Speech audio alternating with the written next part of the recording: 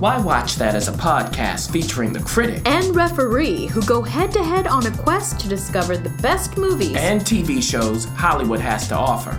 Expect the unexpected from the critic. Well, nothing gets past the ref. We do all the work, so you don't have to. Welcome to Why Watch That.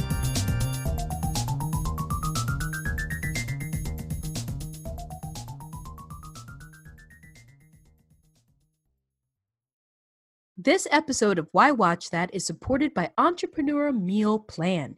It helps leaders and professionals feed their bodies and businesses well. Do you know, Critic, I got a chance to attend a wonderful event by EMP here in Los Angeles. And it was so amazing because Brandy Cochran was able to gather people from all sorts of walks of life. We were able to gather together, have real talk, and some real good food too. It was a hit. It's food for the soul and the body, which is so hard to find. So if you want to learn more about Entrepreneur Meal Plan, whether you're an entrepreneur or not, go to entrepreneurmealplan.com. The Why Watch That Talk.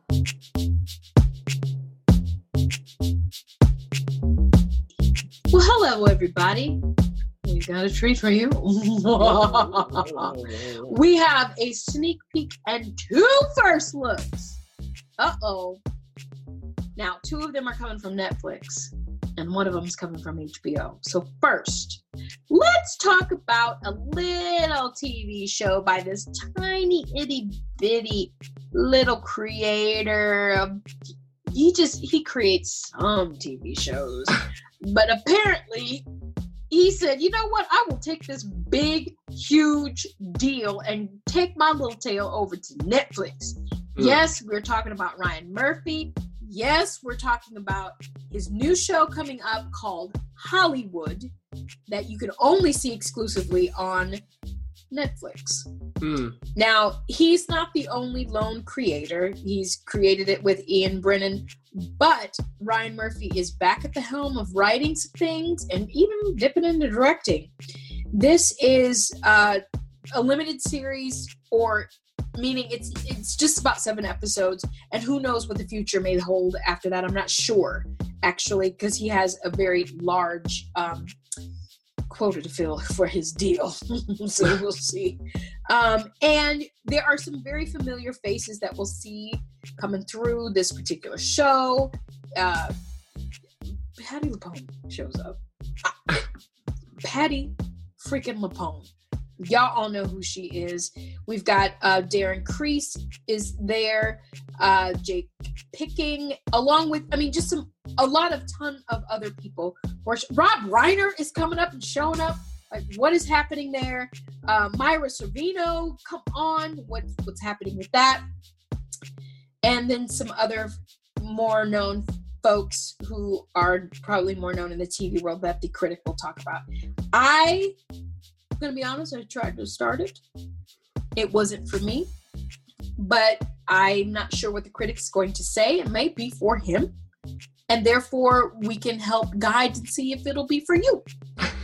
So it's just after World War II. So we're in the late 40s in Hollywood, and troops have come home. People are trying to make it in LA, and what we have is a whole host of characters who are trying to make it in different ways. One person wants to be a writer. One person wants to be a director. Many people want to be actors, okay? And some other seedier elements as well. Now, at the opening, we have Jack Costello. And Jack is just come back from the war. He wants to be an actor. He has a wife. So the thing is, at the time, can you support a wife and possible family acting when you can't get a job? Now, he looks the part, but can he play the part? He does have a little test screening they do for him that doesn't go so well. So in the meantime, he needs some money. And there's this guy in the bars he's going to that's looking at him for some reason and giving him free drinks. What is this about? Now, this guy is played by Dylan McDermott. His name is Ernie. And he actually has a little gas station.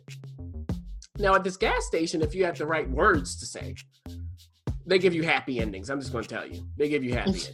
Okay. But that's what he wants Jack to do. And Jack is like, what? And who are the clientele is another part of this question.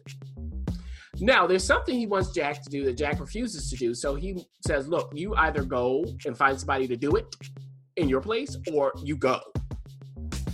And this leads him to a character played by Jeremy Pope, whose name is Archie Coleman. He is a screenwriter, a very good one. But he's a black guy writing a screenplay about white people. How is that going to work?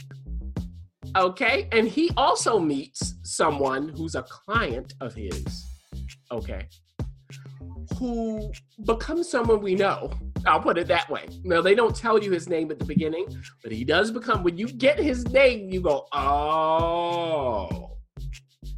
Now, we also have, in episode 2, we're introduced to Darren Criss's character, who's Raymond Ainsley. He's an up-and-coming director. He has a job at the studio. He's going to direct this script written by Archie. Now, he has a girlfriend who's black. Now, remember, we're saying this because it's the 40s. That's right. He's white. She's black. And she is in the studio system as an actor. She's being trained, and she's trying to compete for the white roles. Is she going to get it? Yeah, okay. Or does she have to figure out how to do what Hattie McDaniel does? Okay. So, what is that relationship going to be like as their careers progress? That's a question. And then we also have all of the people surrounding this. We have the people involved in the studio and the casting process. Patti LuPone, I won't tell you because you'll find out how she's roped into this. She is a client at the gas station, but she's more than that. I'll put it that way. She does have power, but I won't tell you how. You'll figure that out. So the whole thing is, can all of these people make it? What does it mean to make it? What are the sacrifices they have to, go through in order to make it, and so on and so forth? It's a classic kind of Hollywood story with a Ryan Murphy twist. So as the ref was hinting, this whole thing with the gas station and the happy endings and the clients and, going in the hotels and motels is completely unnecessary. It's just not needed.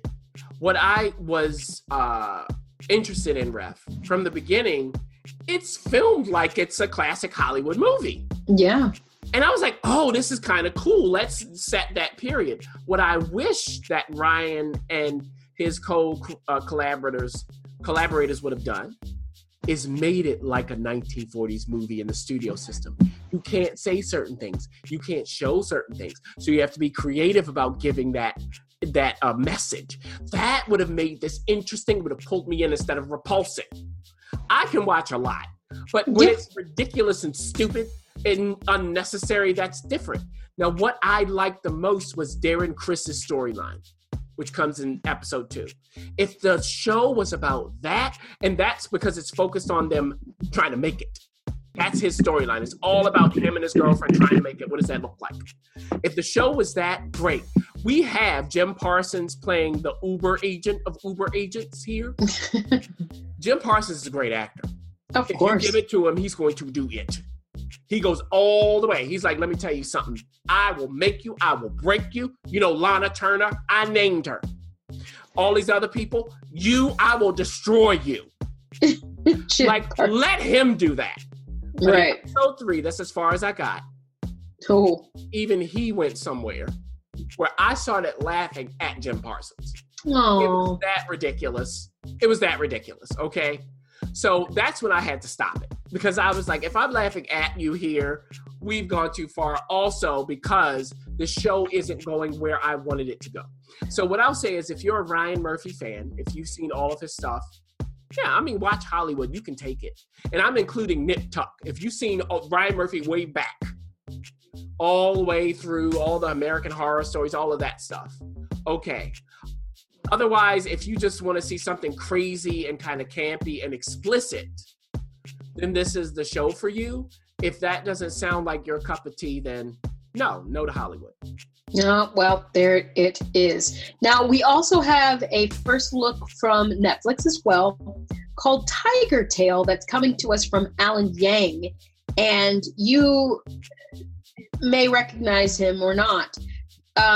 Zha Ma is probably one of them. Christine Ko and Zha Ma are the two actors that I know specifically. I'm sure you know much more deep into that. I'm going to be honest with you. I do not know the premise very well. So we are eager to hear your review and response to this. Yeah. And this is a movie. Yes, exactly. So it's not a TV show. Yeah. Now also Joan Chen is in it, whom people probably know. Okay. So what it is Zima plays Pin Jue. And we see him as a kid, and he's there out in the fields as a kid, and he thinks he sees his parents. Now, this is in Taiwan, but are they really there? No, he's living with his grandmother. He comes back and he tells his grandmother, hey, I think I saw my parents. She's like, no, you didn't. Now, it's very important because at the time, dissidents, so people against the reigning government dealing with China, they weren't treated well. So that's a part of why his parents aren't there and why he's taken care of by his grandmother. And we even see a scene where some soldiers come into his grandmother's place and he has to hide. Now, that's him as a kid. We start to see that. We also see as he grows up, he finds the love of his life. And he finds this love of his life as kids. They meet as kids. But she is from a rich family. He is not. So will they ever be able to come together? When they grow up, they become teenagers. They do date. And his best friend is looking at him going, you're just the luckiest guy on the planet. You know? But will this last? No. Because he works at a factory as a young adult with his mother. He does reunite with her. So they're working there as a factory safe, and his dream is to go to the United States. Now, the factory owner has a daughter and money, and he thinks it's a good idea for this young man and his daughter to go to the States. But his daughter ain't the love of his life. No. So he's looking back over time. He did marry this woman. He did come to the United States. They did have a daughter. His relationship with his daughter is estranged. They barely know what to say to each other. It's very awkward. He and his wife, are they still married? What's that relationship like? And what happens if and when he encounters the love of his life again after all of these years, decades? Is this a missed opportunity? Can they reconnect or not? So that's what's really going on. Can this man find himself, rekindle old flames, and in the process, build a true relationship with his now grown daughter, who might be more like him than he thinks? Now, as an experience, this is just a lovely film to watch. It's gentle. It's beautiful. At this moment especially, Ref, it was nice to be treated with a nice, gentle touch. So you're watching this and you just let it play out. It moves at a nice flowing pace. The only thing I would say is some of the scenes between father and daughter, I felt were overly stilted. Overly so. I know what they were trying to do. I just didn't think the connection was quite right. I wanted more under the surface, like a Rectify kind of thing. Oh, okay. Yeah. Kind of feel. It didn't quite have it there, but that's my only gripe. The rest of it, I mean, even that I didn't mind. Just the whole thing, I think, is a lovely, gentle, moving experience. So if you're interested in this kind of film, then I say certainly check it out. It's, again, like the Ref said, on Netflix. So it's easy just to see whether this is your kind of thing or not. I was, you know what? I was pretty much enchanted by it. Okay. First look. It's on HBO. Just released. And Ref, you saw it at TIFF, I believe. I did, so you can hear my whole review if you want to. That's right. And this is Bad Education. Now it's starring Hugh Jackman. It's starring Allison Janney. It's starring Ray Romano. My goodness. You had me at hello. Hello. And it is directed by Corey Finley. It's written by Mike Makovsky. So tell us, Ref. Now, it's interesting. You would think this kind of movie would be in theaters if we weren't in this moment, right? But they were planning to put it on HBO anyway. Yeah, so I saw it. What's going on with that? Yeah. Mm-hmm. Absolutely. I saw it at TIFF, and like I said, you can hear my full off-the-cuff review on YouTube, as well as our website. When we saw it, it was originally, I think, shopped to be a theatrical release, but HBO quickly snagged it, and it quickly became a hot item at TIFF as far as the payment HBO had made. Yeah. Now, this is inspired by true events that happened in a Long Island school district. Now, Long Island being New York. Mm-hmm. I will give the very brief overview because some of you are going to go, wait a minute. As soon as I start talking, you're going to go and you're going to look stuff up. Don't look stuff up before you watch it, because I remember when it was happening, but the details that it dives into, especially when you get towards the end, is going to be a little shocking with that. And so if you didn't quite remember those details, I would suggest you just hold off on doing a deep dive into this. But basically, here's what happened. There's a school district in Long Island that is a well-to-do school district. I mean, people are paying top-notch taxes, so therefore those taxes are going to the schools to make them top-notch, and so the cycle continues. Now you have Frank Tizzoni, who is the superintendent of this school district. Now, this school district is well known for sending its graduates to top Ivy League schools. And in fact, at the very beginning of the movie, we see that he's rallying up the troops because they keep coming in number 4, not number 1. They want to be number 1 in the nation, not number 4. Okay? So, of course, Hugh Jackman plays this character, and he is charismatic. He's rallying the troops. I mean, it's hard not to love Frank and his black dyed hair and his positive affirmations, and he looks you straight in the eye, and he tells you straight, and he loves on you. He knows the kids' names, so on and so forth. He has a partner in crime. We'll get to that. Played by Allison Janney. This is Miss Pan Glucken. Miss Glucken is the controller. And if you know what a controller is, that's basically the top-notch accountant. They're the ones moving the funds, understanding all of that. Anything financial that's happening, the controller controls it. Mm-hmm. And so she is your typical Long Island girl who tells it straight like it is. Frank, either we've got the funds or we don't got the funds.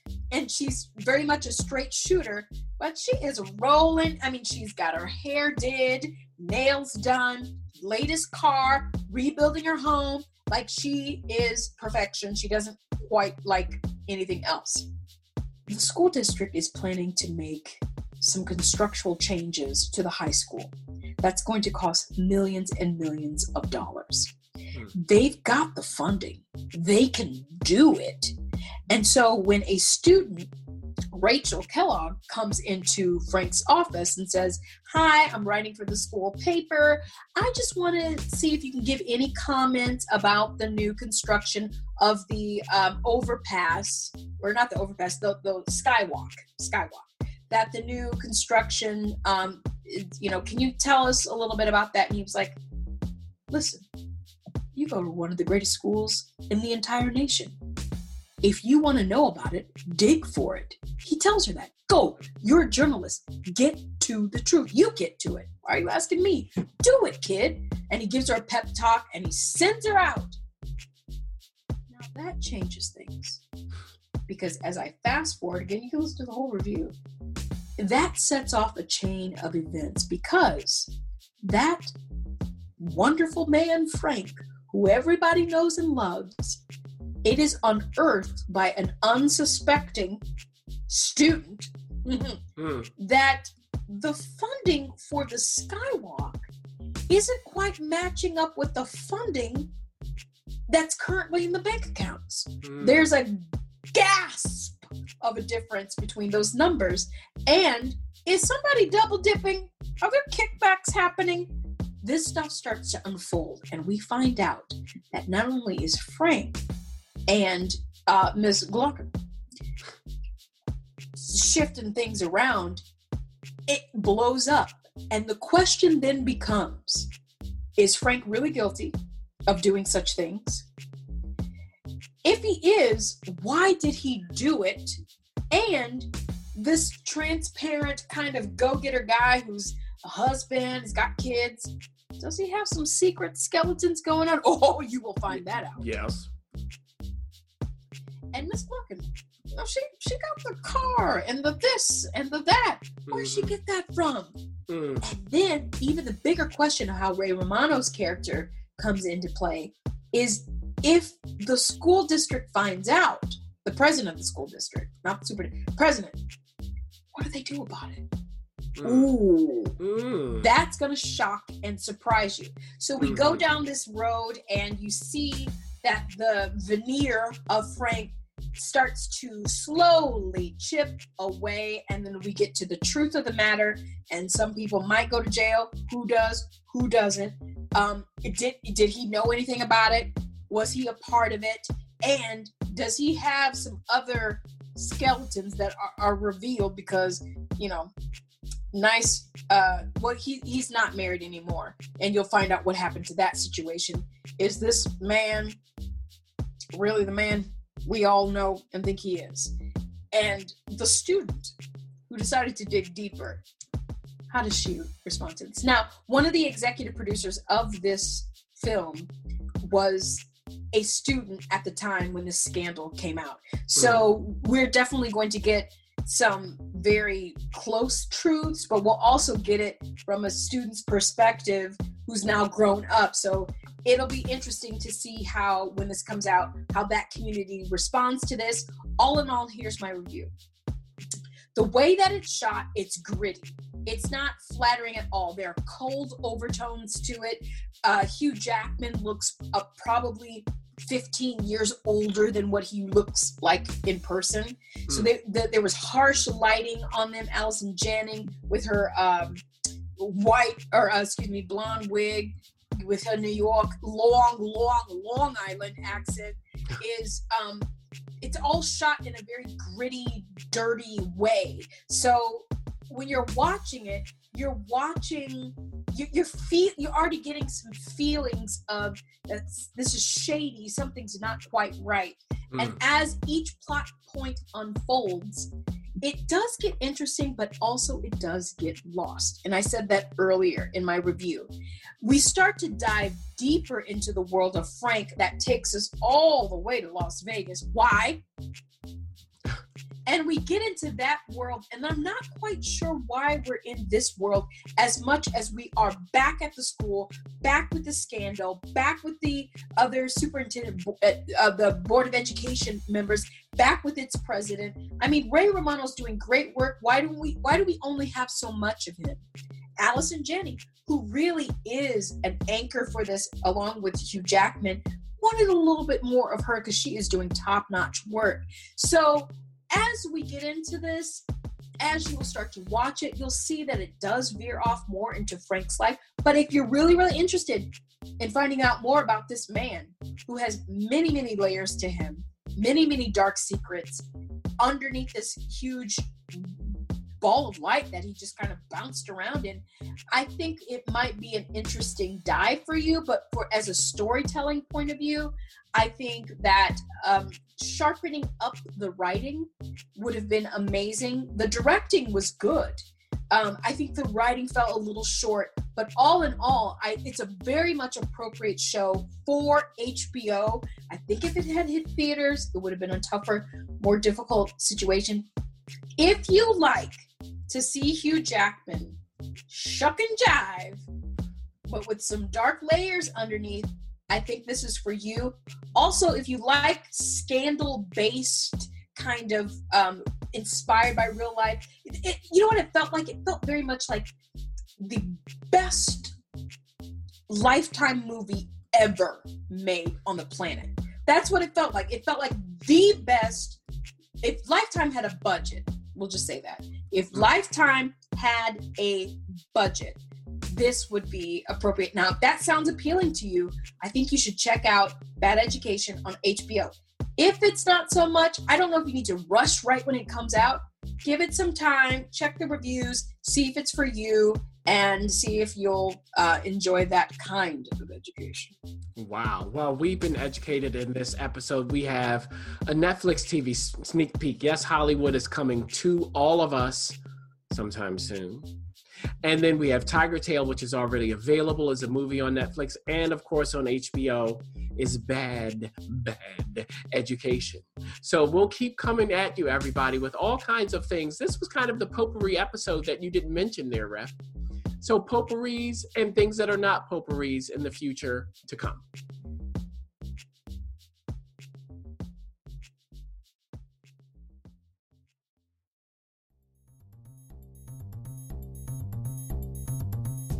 Thanks for listening.